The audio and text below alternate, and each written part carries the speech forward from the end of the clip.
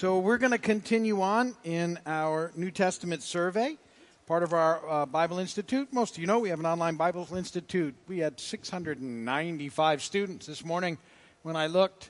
So it grows pretty much every week. They're from all over the world. Anybody can take our classes. They're all free. There's no charge for any of it. And you can earn an associate's degree or a bachelor's degree in ministry if you would like. Just go get signed up and start taking courses. And you can do what you're doing now. You can sit on the courses that we're doing here. And you can just take courses to learn more. You don't have to take them for credit, but you certainly can. So we are working our way through the New Testament, and we're up into the book of John. And we're in the 4th chapter, and there's some interesting stuff that happens.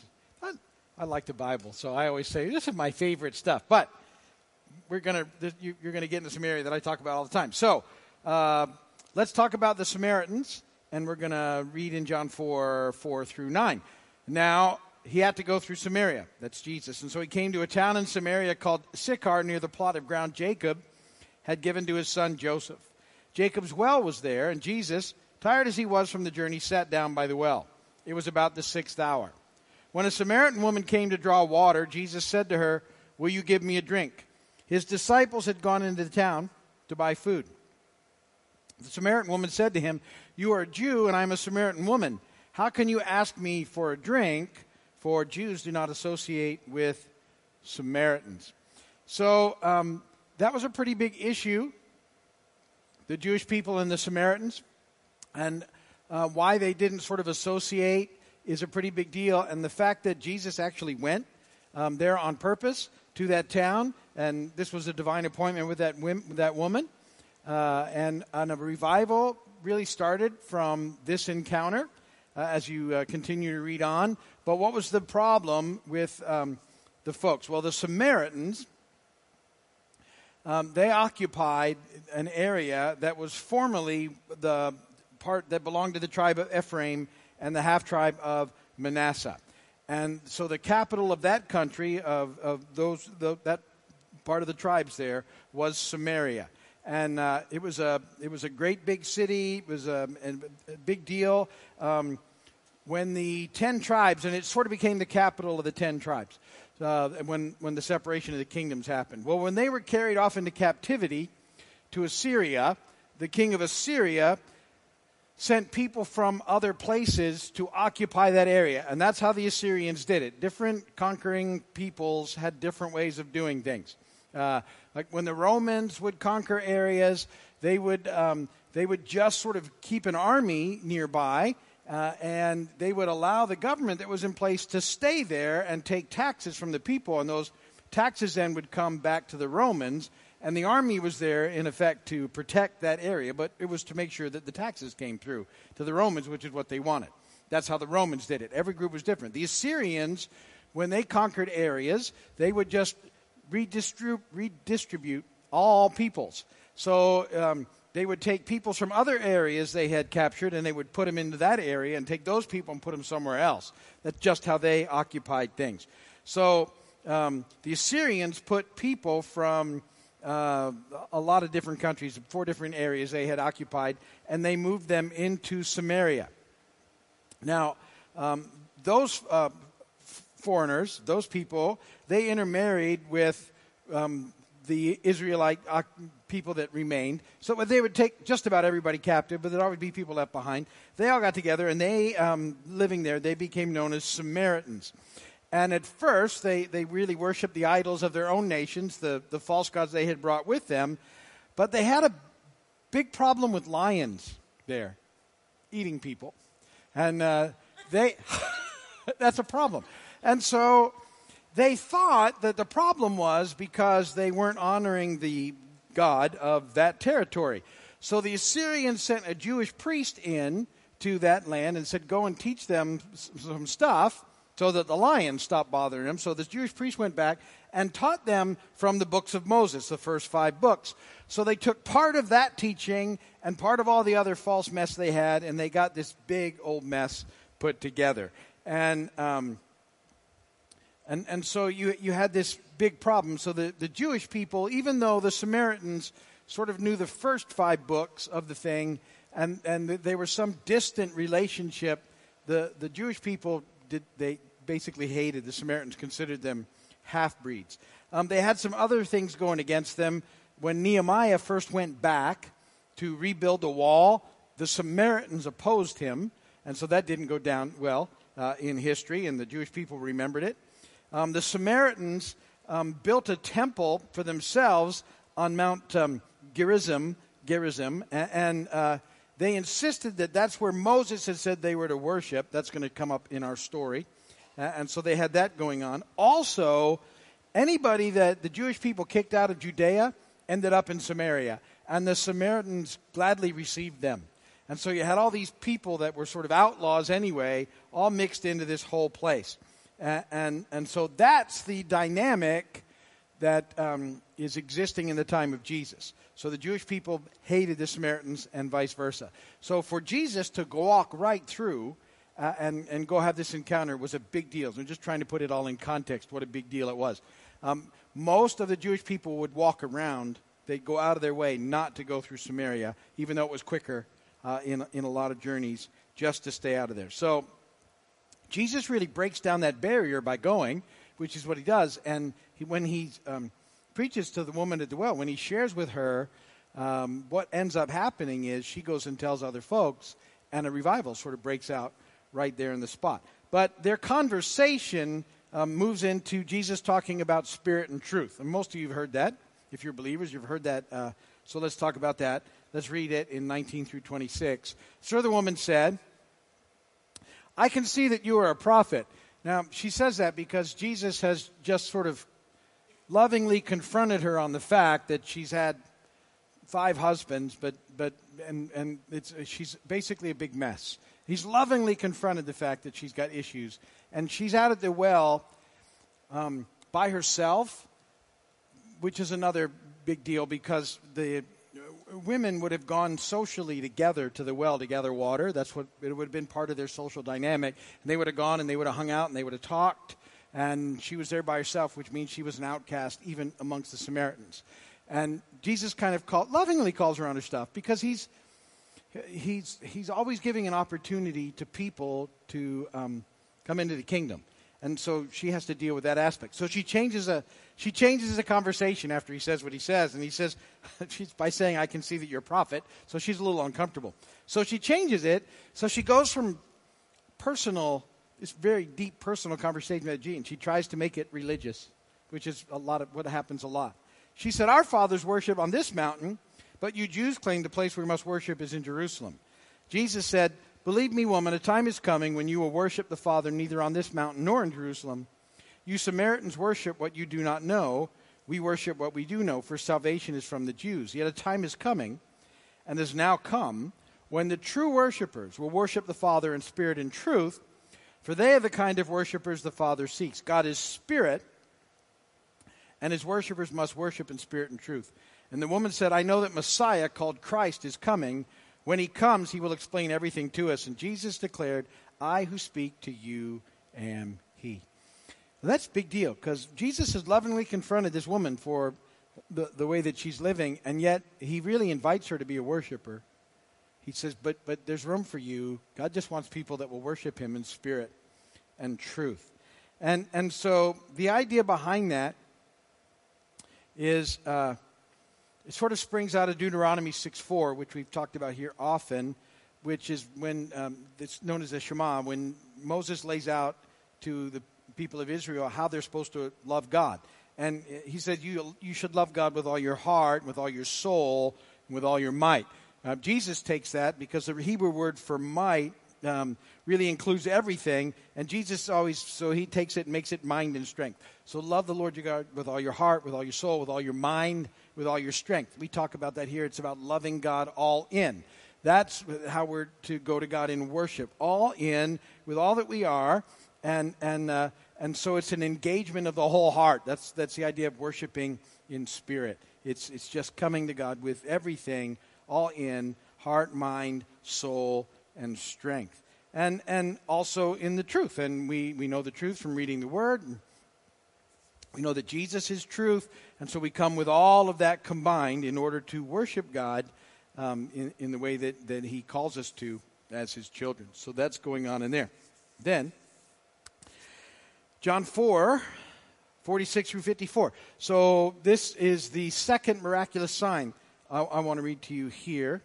So remember in John, there's 7 signs that he records. There's lots more. He said we can't even write them down, but he works on 7. And 7 I am statements. We'll start the first one of those 2, but we'll look at the signs that he's recorded for people to see. Once more, he visited Cana in Galilee, where he had turned the water into wine. That was the first miraculous sign. And there was a certain royal official whose son lay sick at Capernaum. When this man heard that Jesus had arrived in Galilee from Judea, he went to him and begged him to come and heal his son, who was close to death. Unless you people see miraculous signs and wonders, Jesus told him, you will never believe. The royal official said, Sir, come down before my child dies. And Jesus replied, You may go, your son will live. The man took Jesus at his word and departed. While he was still on the way, his servant met him with the news that his boy was living. When he inquired as the time when his son got better, they said to him, The fever left him yesterday at the 7th hour. Then the father realized that this was the exact time at which Jesus had said to him, Your son will live. So he and all his household believed. This was the second miraculous sign that Jesus performed, having come from Judea to Galilee. So that's the second. The third sign. This starts in John 5. And I don't know how long some of you have been here, but if you were here a few years ago, I got into a verse in John 5, and then I talked about it for about 4 years.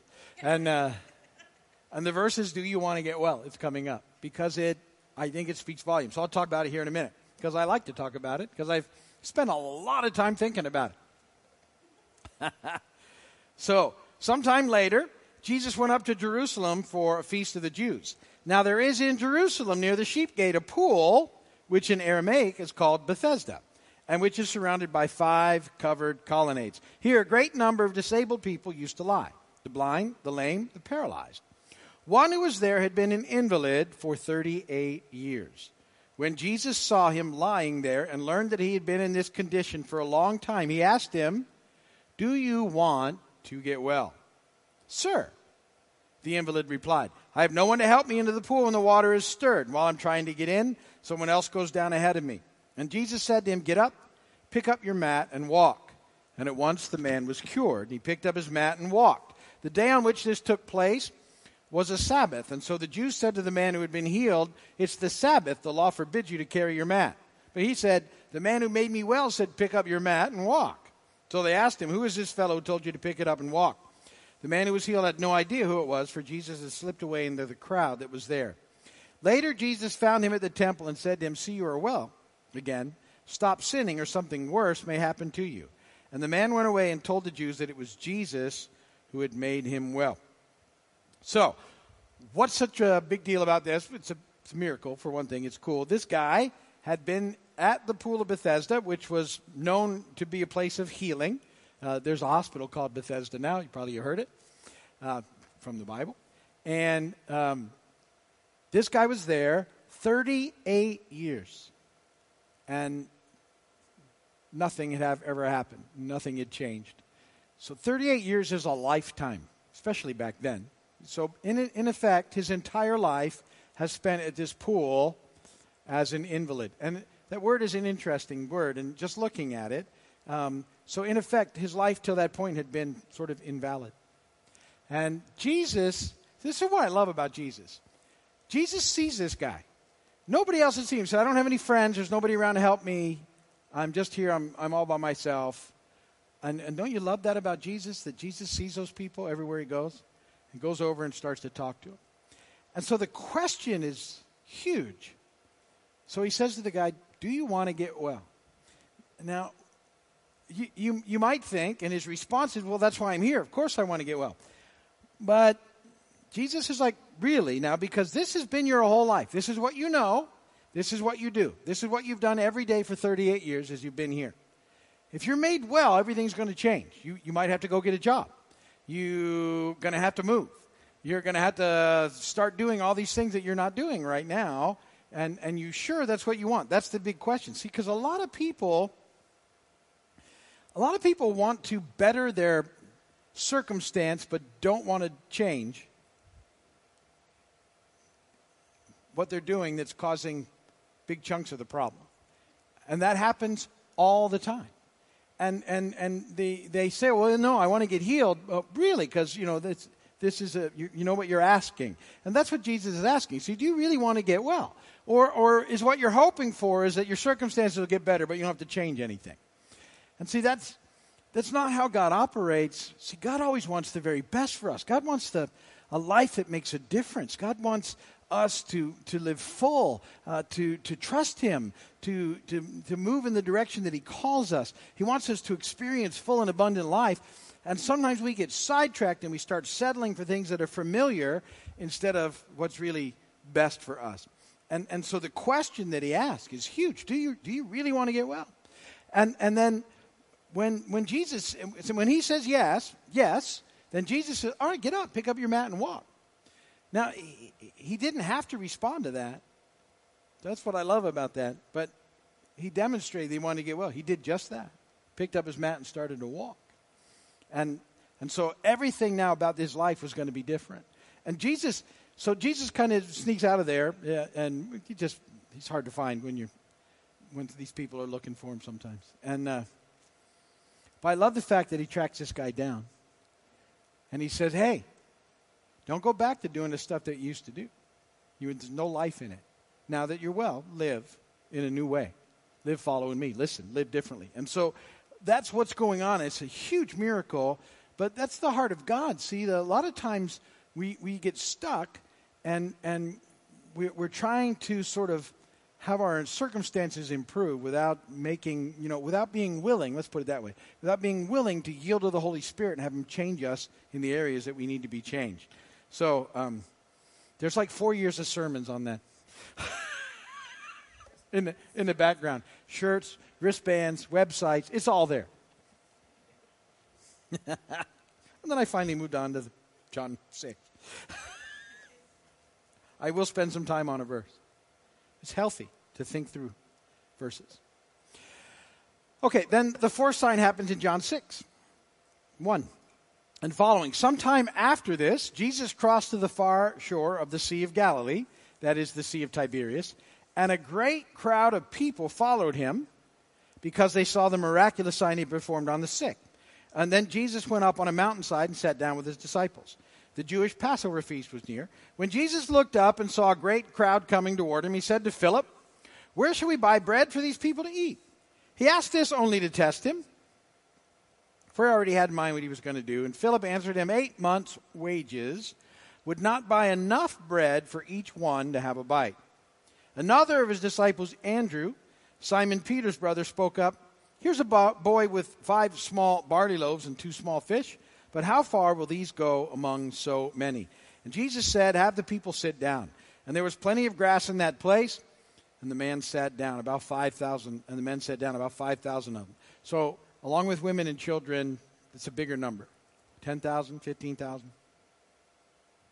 Jesus then took the loaves, gave thanks, and distributed to those who were seated it as much as they wanted. And He did the same with the fish. And when they had all had enough to eat, He said to His disciples, gather the pieces that are left over. Let nothing be wasted. So they gathered them and filled 12 baskets with the pieces of the 5 barley loaves left over by those who had eaten. And after the people saw the miraculous sign that Jesus did, they began to say, surely this is the prophet who has come into the world. And Jesus, knowing that they intended to come and make Him king by force, withdrew again to a mountain by Himself. Okay, and that's another great passage of Scripture and another great sign that Jesus does. And there's so much in there. But I love the story. So Jesus has great compassion on people. And here's this big crowd is coming because they want to hear what Jesus has to say. And they're intrigued because of the miracles and stuff that they've seen. And so Jesus says, hey, these people are getting hungry. Let's get them something to eat. Because that's how Jesus was. I've told you this, that if you read the Gospel of Luke, Jesus is always inviting people to the table. Jesus feeds people. Spiritually, physically. It's the heart of Jesus. Always having them at the table. That's who He is. And so He looks around. He says, hey, there's some people here. Let's have a fish sandwich party. He says to the disciples, come on, we've got to get these guys something to eat. And Philip says, 8 months wait. Like, there's not even enough money to go and make this happen. We couldn't even find these kind of supplies to feed. It's just, he says there's no way.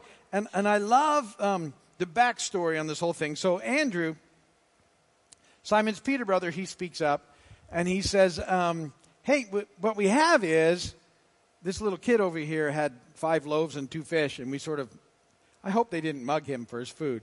But I always wonder, and if you read this account in Matthew, what you find out is that the disciples were hungry, and they'd already arranged for dinner for them and Jesus. So and hopefully the little boy. So my thinking is 5 loaves, 2 fish is enough to feed 12 disciples, 1 Messiah, and this little kid that they hope they included in the deal. But no way they could feed everybody else. They're hungry. They've been doing this all day. Jesus has been teaching all day, and they're like, oh, we got to eat. And you know how it is. You ever get hungry? And if you're like me, you start to get hangry.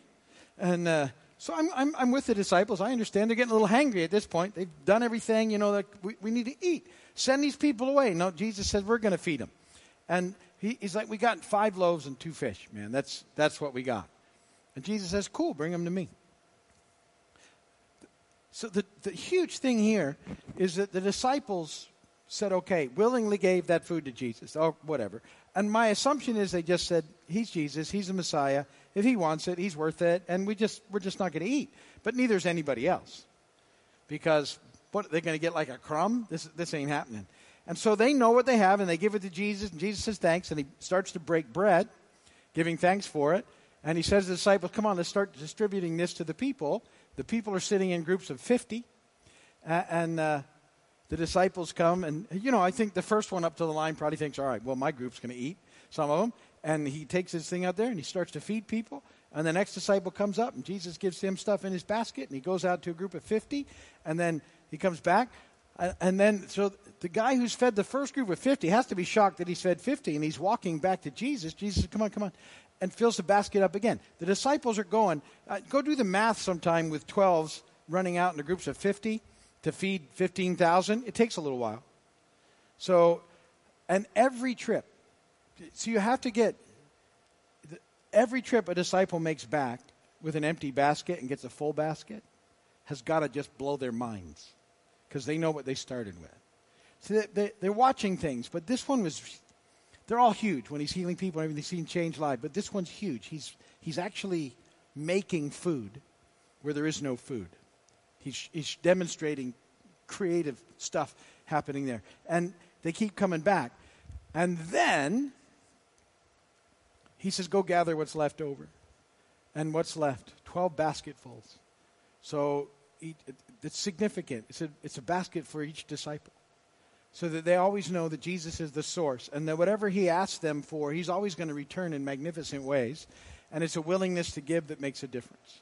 And you just can't outdo that. And so this miracle is significant. So, and you see me do stuff here all the time. I do this 5 and 2 and 1. And it really comes out of 2 Corinthians 5:21. I want you to remember it. But it also comes out of this whole idea of 5 and 2. If you're thankful for 5 things, encourage 2 people, 1 lost child gets back to dead. It's a 5 loaves and 2 fish. It's a big deal. Anything that you give to Jesus like that, he takes and uses. And so that's why we're always having you try and remember those things in the things that you do. And so now the people, people like food, right? Most of us would agree. Most of us like food, I think. This is a Messiah that feeds us. And they think, well, that's really cool. So what they're trying to do, Jesus slips away because they're intending to come and make him king by force. So he leaves. And you think, well, what would be wrong with that? Well, he wouldn't be really the king. He already is the king, but if people could make him king, he wouldn't be a king at all. He's the king because he's the king. And so nobody can make it. He's king. And so they would just try and make him king to use him for what they wanted instead of realizing that he's the king and they're supposed to come and offer everything to him. So that's an amazing thing. It's very cool. 5th sign, John 6. It relates to that other sign. When evening came, verse 16, his disciples went down to the lake where they got into a boat and set off across the lake for Capernaum. By now it was dark, and Jesus had not yet joined them. A strong wind was blowing, and the waters grew rough. When they had rowed 3.5 miles, they saw Jesus approaching the boat, walking on the water, and they were terrified. But he said to them, "It is I, don't be afraid." And then they were willing to take him into the boat, and immediately the boat reached shore where they were heading. The next day, the crowd that had stayed on the opposite shore of the lake realized that only one boat had been there, and that Jesus had not entered with the disciples, but they had gone away alone. Then some boats from Tiberias landed near the place where the people had eaten the bread after the Lord had given thanks. And once the crowd realized that neither Jesus nor his disciples were there, they got on the boats and went to Capernaum in search of Jesus. So it sets up an image. But now John is making sure you see that Jesus has power over nature, because walking on a water is pretty significant. If you've ever tried it. How many of you have ever tried it? Come on, you know you have. And like 3.5, Jesus walked out there for a long time. And then they were freaked out. We know in some of the other stories, and Peter does this whole thing. But in John, it just says, well, then they let him on the boat. He was coming on the boat anyway. But he was king. And people were starting to go, well, there was only one boat, and that left without Jesus. How in the world did Jesus get over there? And it's a pretty big deal. And they're tying in the bread here again. Just a second. Watch. John 6:35. Jesus said, "I am," and it's the first of the I am statements, "the bread of life. He who comes to me will never go hungry, and he who believes in me will never be thirsty." So this is one of the 7 I am statements where he says, "I am," and then makes some major declaration about himself and what's going on. He says, "I am the bread of life. Whoever comes to me shall not hunger, and whoever believes in me shall never thirst." And so he's just fed all those people. He's connecting back to that bread. But that was a physical thing. But what he's talking about now is that he's better than, and bread was like the main physical staple in the world. And it still probably is. So it's significant. If you have bread, you survive pretty much. If you have bread and water, you live. And so this was a huge deal. But Jesus is saying, if you come to me, you'll never go hungry or thirsty again. And he's talking in a spiritual way, that they're going to find life in him forever. And so he's making this connection, because a lot of these people now are sort of stirred up about the fact that he actually did feed them fish sandwiches, but what he has to offer them is so much greater than that, and he wants to make sure that they get it. And so he makes this big statement of, "I am the bread of life." And those I am statements that we're going to be reading about in the future, each one is significant because it's a claim in deity. He's connecting himself that he is in fact fully God and fully man. Because that I am statement is the covenant name of God, Yahweh. And it's the one revealed to Moses at the burning bush, where God's there and Moses says, "Who are you?" And he says, "I am who I am." And Jesus is making that statement in connection with these phrases. And there's an invitation there to come and believe. And that's throughout the Gospel of John. It's a constant. Come to know Jesus and believe that he is in fact the Messiah, the one who was sent in order for us to give life. And you'll find life and spiritual life, eternal life, everlasting. Good enough for today. If you're watching my video, thanks for watching. Come and visit when you can. We'll see you guys. God bless you.